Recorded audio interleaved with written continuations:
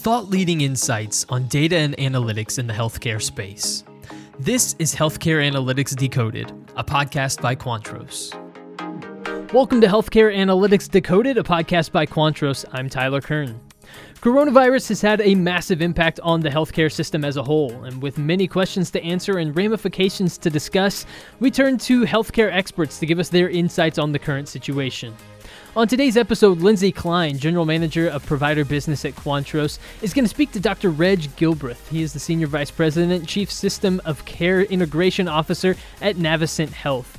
And they're going to talk a lot about how the day-to-day operations have changed, the questions that COVID-19 have raised for the healthcare industry, and how things are going to look different moving forward. But we're going to start off with Dr. Gilbreath's first answer, talking about how COVID-19 has changed the day-to-day operations for him and the overall impact of coronavirus on the healthcare industry.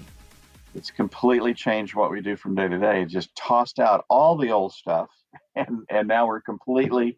I'm not even incident commander these last 2 weeks, and yet every project I get is something to do with COVID. All right, so that's phenomenal how we've managed to as an industry, especially in America that we're familiar with, have been able to change fairly quickly, to managing the condition. I'm sure there were some patients where the surge exceeded the ability to care for patients, and there might have been, if you will, unnecessary mortalities, et cetera. But for the most part, the healthcare profession in America has risen to the challenge, I think. So that's an interesting, your take on, hey, the day-to-day, not only of what we do as health professionals and as an organization, but even the requirements that we had previously been held under are now gone or have changed. Do you think that goes back to normal? So just think about, CMS and the Joint Commission kind of suspending core measures reporting and quality reporting for a 6-month period. Do you think after that 6 months, we go back to what it was before? Do you think we don't do it at all? Or do you think it's some potential middle ground?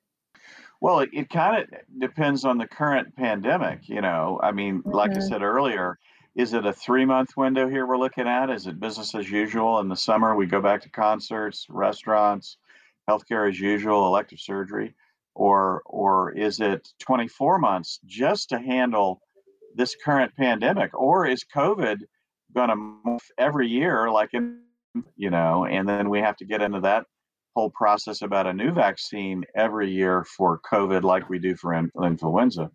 I don't think it's going to wipe out mankind and womankind, but I think, we really don't know how robust this organism is. Now, we know that MERS, the Middle Eastern respiratory virus, came and went in a spring, in hot weather, and has just been low grade at this point, low level transmission. And we know SARS back in 2003, came and went in a season, so to speak, and really hasn't come back. Mysterious. I've heard nobody explain to me how those two coronaviruses, why they came on so strong, during one season and then mysteriously went away. So no, we really don't have an idea how much of an affliction will this coronavirus be. Will we develop, treatments? Is hydroxychloroquine the answer? Remdesivir, et cetera. Will the vaccines work? Is there immunity? There's discussion that immunity may not work. You may be able to get the same coronavirus again and again and again. All of that. So we really, just getting through this current, pandemic is so many questions out there, right? But then what about the next pandemic? The next virus. They tend to be viruses lately, not necessarily bacterium. So are we going to be confronted with, if you will, pandemic after pandemic after pandemic? So I'm not sure when it returns to normal. If this pandemic goes on full bore for 24 months and then we get another, development, a new virus coming out of the depths of somewhere, spreading across the globe, then I can tell you all this reporting we've been doing is going to sort of be a moot point, most of us are thinking we're going to return to some normalcy, in the late summer, fall. But then the big issue is this going to come back like colds do? Seasonal. Most everyone agrees that COVID probably is a seasonal organism. But then again, what that means is next winter it's going to come back strong, and we're going to be back in the same boat for a secondary, tertiary, quaternary wave. So I'm not sure what the measurement pundits are gonna talk about and what the new metrics are going to be. I mean, right now the government, I think, is struggling just to support hospitals, with PPE and standards and vaccines and regulations and FDA and things like that with related to I don't think they have the bandwidth to go worry about what your CMS star report looks like. Mm-hmm. Yeah. For future, I don't. So thinking that, knows? Go ahead. Yeah.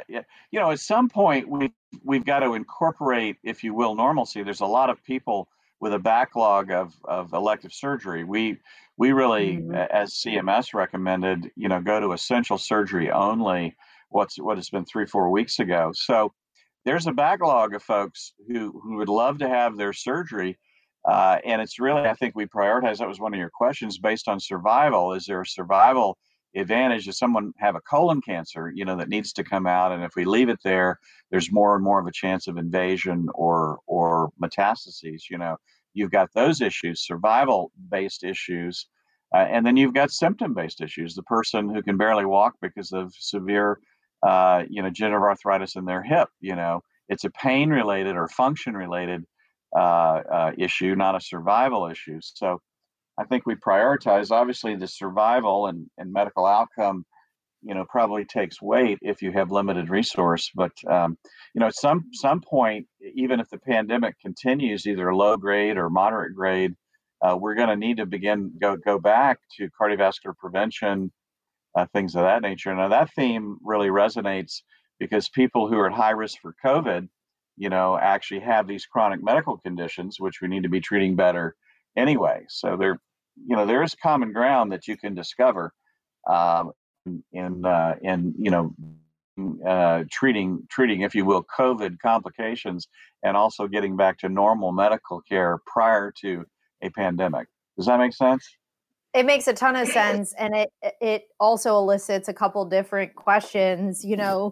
I start thinking about things like who makes the decision around rescheduling, prioritization that you're talking about, and do health systems have enough scheduling staff? Do they have enough OR time? Do you worry about these cases going to an ASC because they can get them in faster if the hospital has a backlog? Have you guys thought at all about any of that? Well, yeah, and I tried to answer that was the first wave of questions.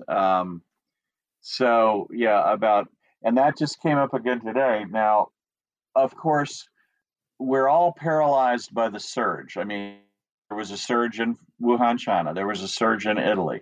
There was a surge in Spain, surge in New York. And in all those places, there was discussion of, we don't have enough ICU ventilated beds and we're going to have to ration, And so we know that in this current pandemic, there are areas that were hit where the COVID pandemic outstripped the ability to manage just COVID-related disease. Now, that hasn't happened yet, knock on wood. I think maybe some of the Atlanta facilities would tell you, hey, it's getting a little dicey up here. I can tell you here, we've been okay. All right, now we have canceled elective surgeries for the most part. We left it up to the individual physician and the patient. We didn't ban it or scrutinize or make people validate the need for surgery. But most people complied. Most patients and most physicians complied, and we're not doing a lot of unnecessary elective surgery at this point in time. But on the other hand, you read about healthcare workers being furloughed. I can tell you, we've repurposed a lot of people. There's very little business going on in ambulatory surgery. Very little business going on in remote testing, diagnostic centers, radiology, et cetera. A lot of the procedural areas, endoscopy, cardiac cath, et cetera. A lot of the outpatient arenas, physician practices, et cetera. There's a lot of healthcare workers with time on their hands right now. And some organizations are furloughing them, right? So, and of course, the big issue for us is repurposing them back to COVID patients, a tough proposition. I know you're working from home as a medical receptionist, but we want you to get back in the hospital to get in some PPE and deal with patients. That's a strong dose of medicine right there. But in general, most healthcare providers are willing to rise to the occasion, and just very cautiously moving ahead as we approach certain surges. Do we have enough staff? Do we have enough equipment? Do we have enough beds in the ICU, et cetera, et cetera? Meanwhile, the ORs are vacant. We do have plans if surge gets really bad, we're going to use those anesthesia machines, and we're going to place patients in the ORs, to manage medical COVID complications. I think once, there's all this surge stuff out there, and you can look at healthdata.org, and you can really look at state by state, nation by nation. Like I say, the latest on that prediction is that we're 6 days past surge in America in general. New York is a couple days past their surge. Georgia surge is on May 1st, supposedly, and other states, surrounding states like North Carolina, surge is in 1 day. And that changes. The predictions change. We used to be in Georgia 20 April was when our surge was going to be. But in reality, I think we flattened the curve. So now, it's a flatter peak, and the surge has been pushed out to May 1st. So once we get through the surge and get an assessment of what we have left in terms of staff, physicians, equipment, space, et cetera.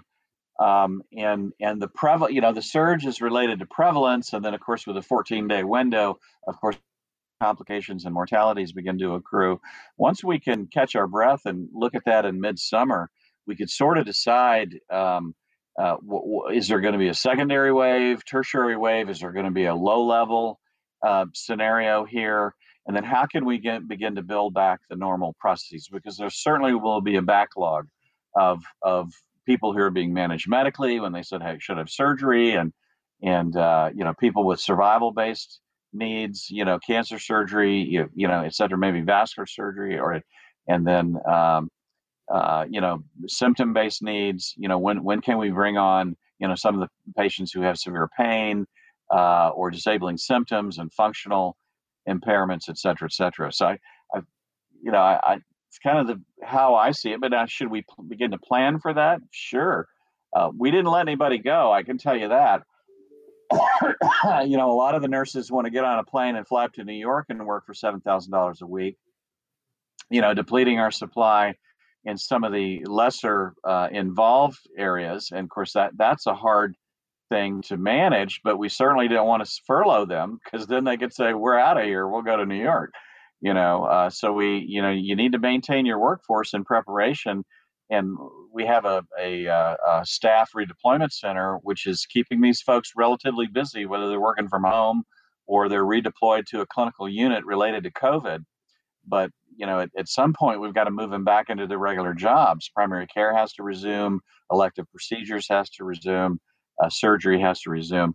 And I think, you presented the stuff, Lindsey, about, do we prevent them from going to ambulatory surgery centers? The answer is no.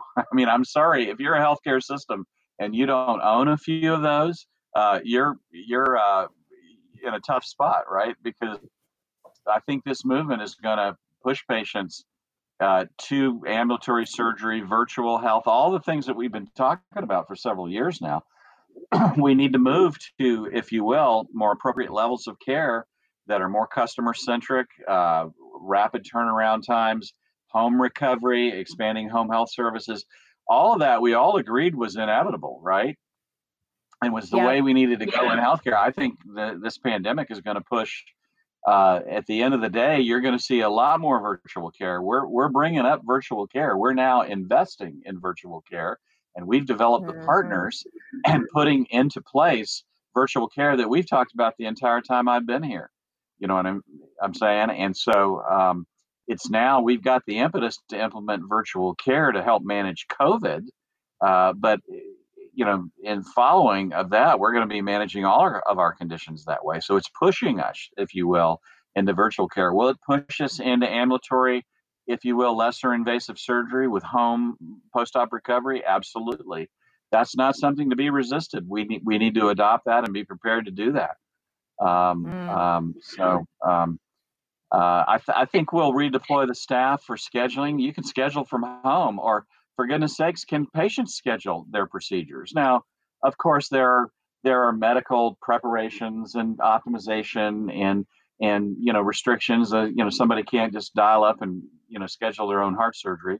There's certain conditions that have to be met. But could all that move to more of a virtual environment with folks who work at home? Who in empowering patients, in that regard? Sure, all of that could happen. If anything, I think the pandemic's going to push us down the path a lot quicker for things that we've already agreed we need to be doing. Yeah, I totally agree. I mean, it's funny in talking to other facilities as well, how many said, we've been talking about telemedicine forever. And for one reason or another, maybe because CMS didn't cover it as an office visit or because our providers were resistant, we just kept kicking that can. And when this pandemic hit, basically within a couple of weeks, we went from 90% office-based visits to 90% telemedicine-based visits. So yeah, exactly. I completely agree with you. I think trying to then turn that back to now we see everyone in the office again is just not going to happen. I think it also, the step further is beyond just telemedicine visits, things like remote monitoring, so there's so much technology out there now that allows you to monitor a patient's heart pressure remotely, to, monitor a patient's blood sugar levels, those types of things. And I think it is forcing us technologically, but also behaviorally, to really start using those tools as part of our overall kind of care strategy more readily.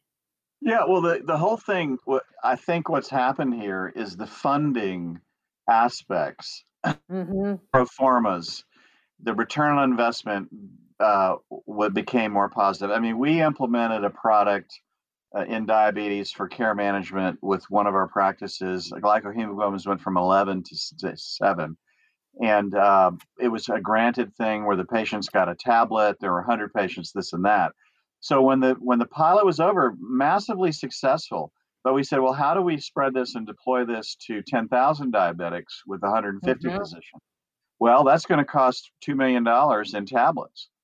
We're not, the system wasn't prepared to do that, wasn't prepared to make that investment. Furthermore, none of this was reimbursed by any of the insurers or federal government. Right. I mean, they dabbled in it.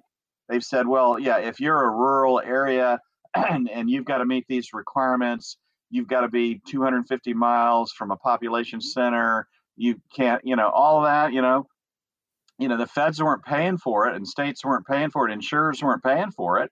And here we were supposed to, as a healthcare system, good proof of concept, invest $2 and $3 and $4 million under the old pay. We never reimbursed that. The ROI was negative, right? But now with COVID, the feds have said, oh, we'll pay for telemedicine. And we've said, well, we better do telemedicine or our hospital facilities are going to be overrun. We've got to manage these patients and keep them well, send them home early, and all that. So what changed, Lindsey, was the financing. The financiers said, we'll pay for it. And we decided because of that reimbursement, we can probably invest a couple million, right? In making this work and pushing us over the hump. I think the will was always there. I'm not sure it was necessarily healthcare providers resistant to change. I mean, you saw your diabetic in the office with the glycohemoglobin stuck at 11 for the past several months or years. I mean, you would embrace a tool that would enable better care of that patient, and that's what we found. We, on the cell phone and with a care manager, social worker type, with the patient, and the various aspects of care management. It wasn't any rocket science that we were deploying or physician intervention necessarily. It was all, care management that resulted in these patients getting their blood sugars down and their glycohemoglobins around 7, mainly ensuring their compliance, and all the obstacles that led to that: poor dieting, not taking their medicines, running out of medicines, can't get to care, can't measure their blood sugar, all those social determinant related issues. So on that point, you and I have talked about the social determinant topic for a very long time, because clearly Atrium and Navicent are both leading edge organizations in that regard. You guys were AHA's Equity of Care Award winner in 2019. And I think 18. Oh, 18. Yeah.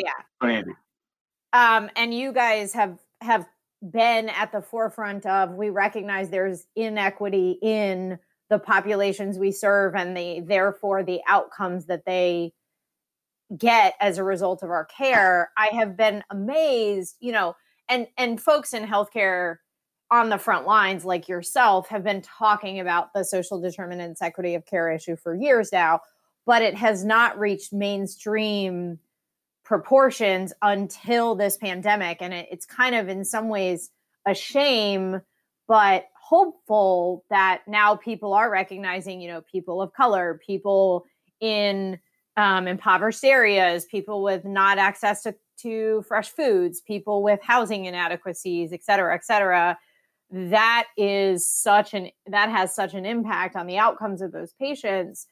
What are you kind of hopeful about now that the media and the public are talking about the equity of care and the social determinants issues? Well, it takes resources to impact social determinants. Okay. Mm-hmm. And so, African Americans are disproportionately affected by COVID, as it turns out, whereas I think percentage of the population is somewhere between 20 to 30% in most of America, 31% in Georgia. What we're experiencing in our experience here at Navicent is about 85% of the mortalities are African American, whereas only 30% of the population is African American. So mortality is disproportionately affecting African Americans, because you would expect, if you have 30% African Americans in your population, that 30% of the mortalities would be African American, but in reality, 85% are, right?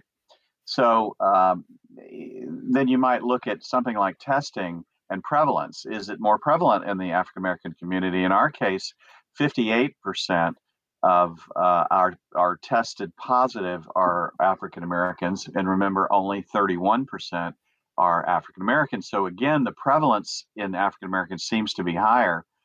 So then we ask the question, well, are we testing African Americans less? So the percentage of tests that we've done, granted testing has been limited, but heretofore, 1,500 some odd tests that we've done, 43% of those tests are African Americans. And remember, 31% are African Americans. So in that regard, we're testing more African Americans than proportionally you would expect, right? So in some communities, they've discovered we're only testing African Americans 10% of the time, right? So, and their proportion's 30%. So somehow African Americans are not getting tested. So let's deploy mobile testing units or dispel myths, bring people to care, resolve transportation, all those related social determinants, et cetera. So that's what we've discovered so far. Now, our theory about why mortality rate seems to be higher, it's low numbers. Okay, I mean, we're talking under 10 mortalities in our region right now. That's much higher up in Atlanta, much higher down in Albany.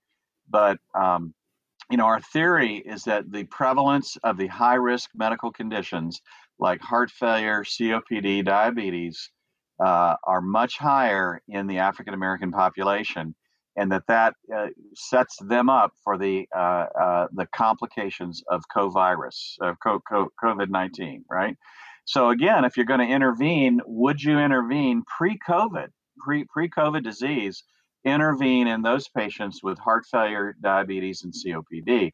Well, when we look back at our award in 2018, Lindsey, those were the three programs that we really looked at. We looked at African American disparities in readmissions for diabetes. We deployed that application, that care management application I described earlier, where glycohemoglobins went from 11 to 7, right? We deployed another application in COPD called SensorMed, which was the same sort of care management program where COPD patients, not only with smoking cessation and all that, but they would actually manage their disease vis-a-vis an application. And again, great reduction in readmissions there. And finally, heart failure. We didn't exactly land on an application, but we really tried a lot of care management techniques involving social workers, et cetera, to reduce heart failure readmission. So the same diagnoses, the same people, if you will, our Healthy Communities Care Management Division, and the same technology sorts of applications we would deploy for care management, right? And improving access to care.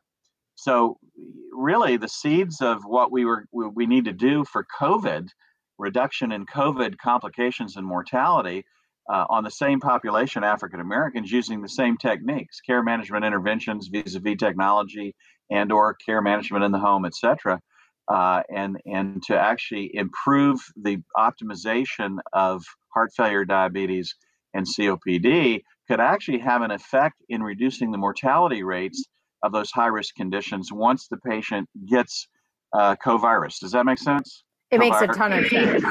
Yeah. So we have now, I would tell you since 18, I'd like to tell you, we've spent $2 million and we've implemented our diabetes program and all the diabetics in our area. It hasn't happened because of financial constraints, right?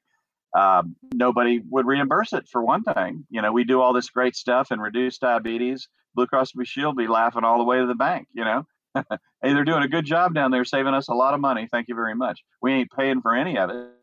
I'm trying to be funny here, but in reality, none of that was paid for, right? We're doing it all on our own to improve patient care. So now that the theme is, not improve diabetes, heart failure, and COPD just to optimize those chronic conditions and reduce readmissions, now it's a much stronger financial incentive, optimize those conditions because it will improve the mortality rates in African Americans who may end up getting COVID disease. And really utilizing the same techniques. So we've actually applied for a federal grant. There's all kinds of grants out there. There's a SEC telemedicine grant for COVID, and we put in a bid for that. And that's exactly our position, is that we're going to use our telemedicine, that's going to enhance this as well, and our applications and manage. We call it the COVID-19. Outcomes Impact Center, believe it or not. So, hopefully we get and it's probably going to cover a half to a third of the cost. And we need to bring it up pretty quickly, get granted, and bring it up to impact COVID disease.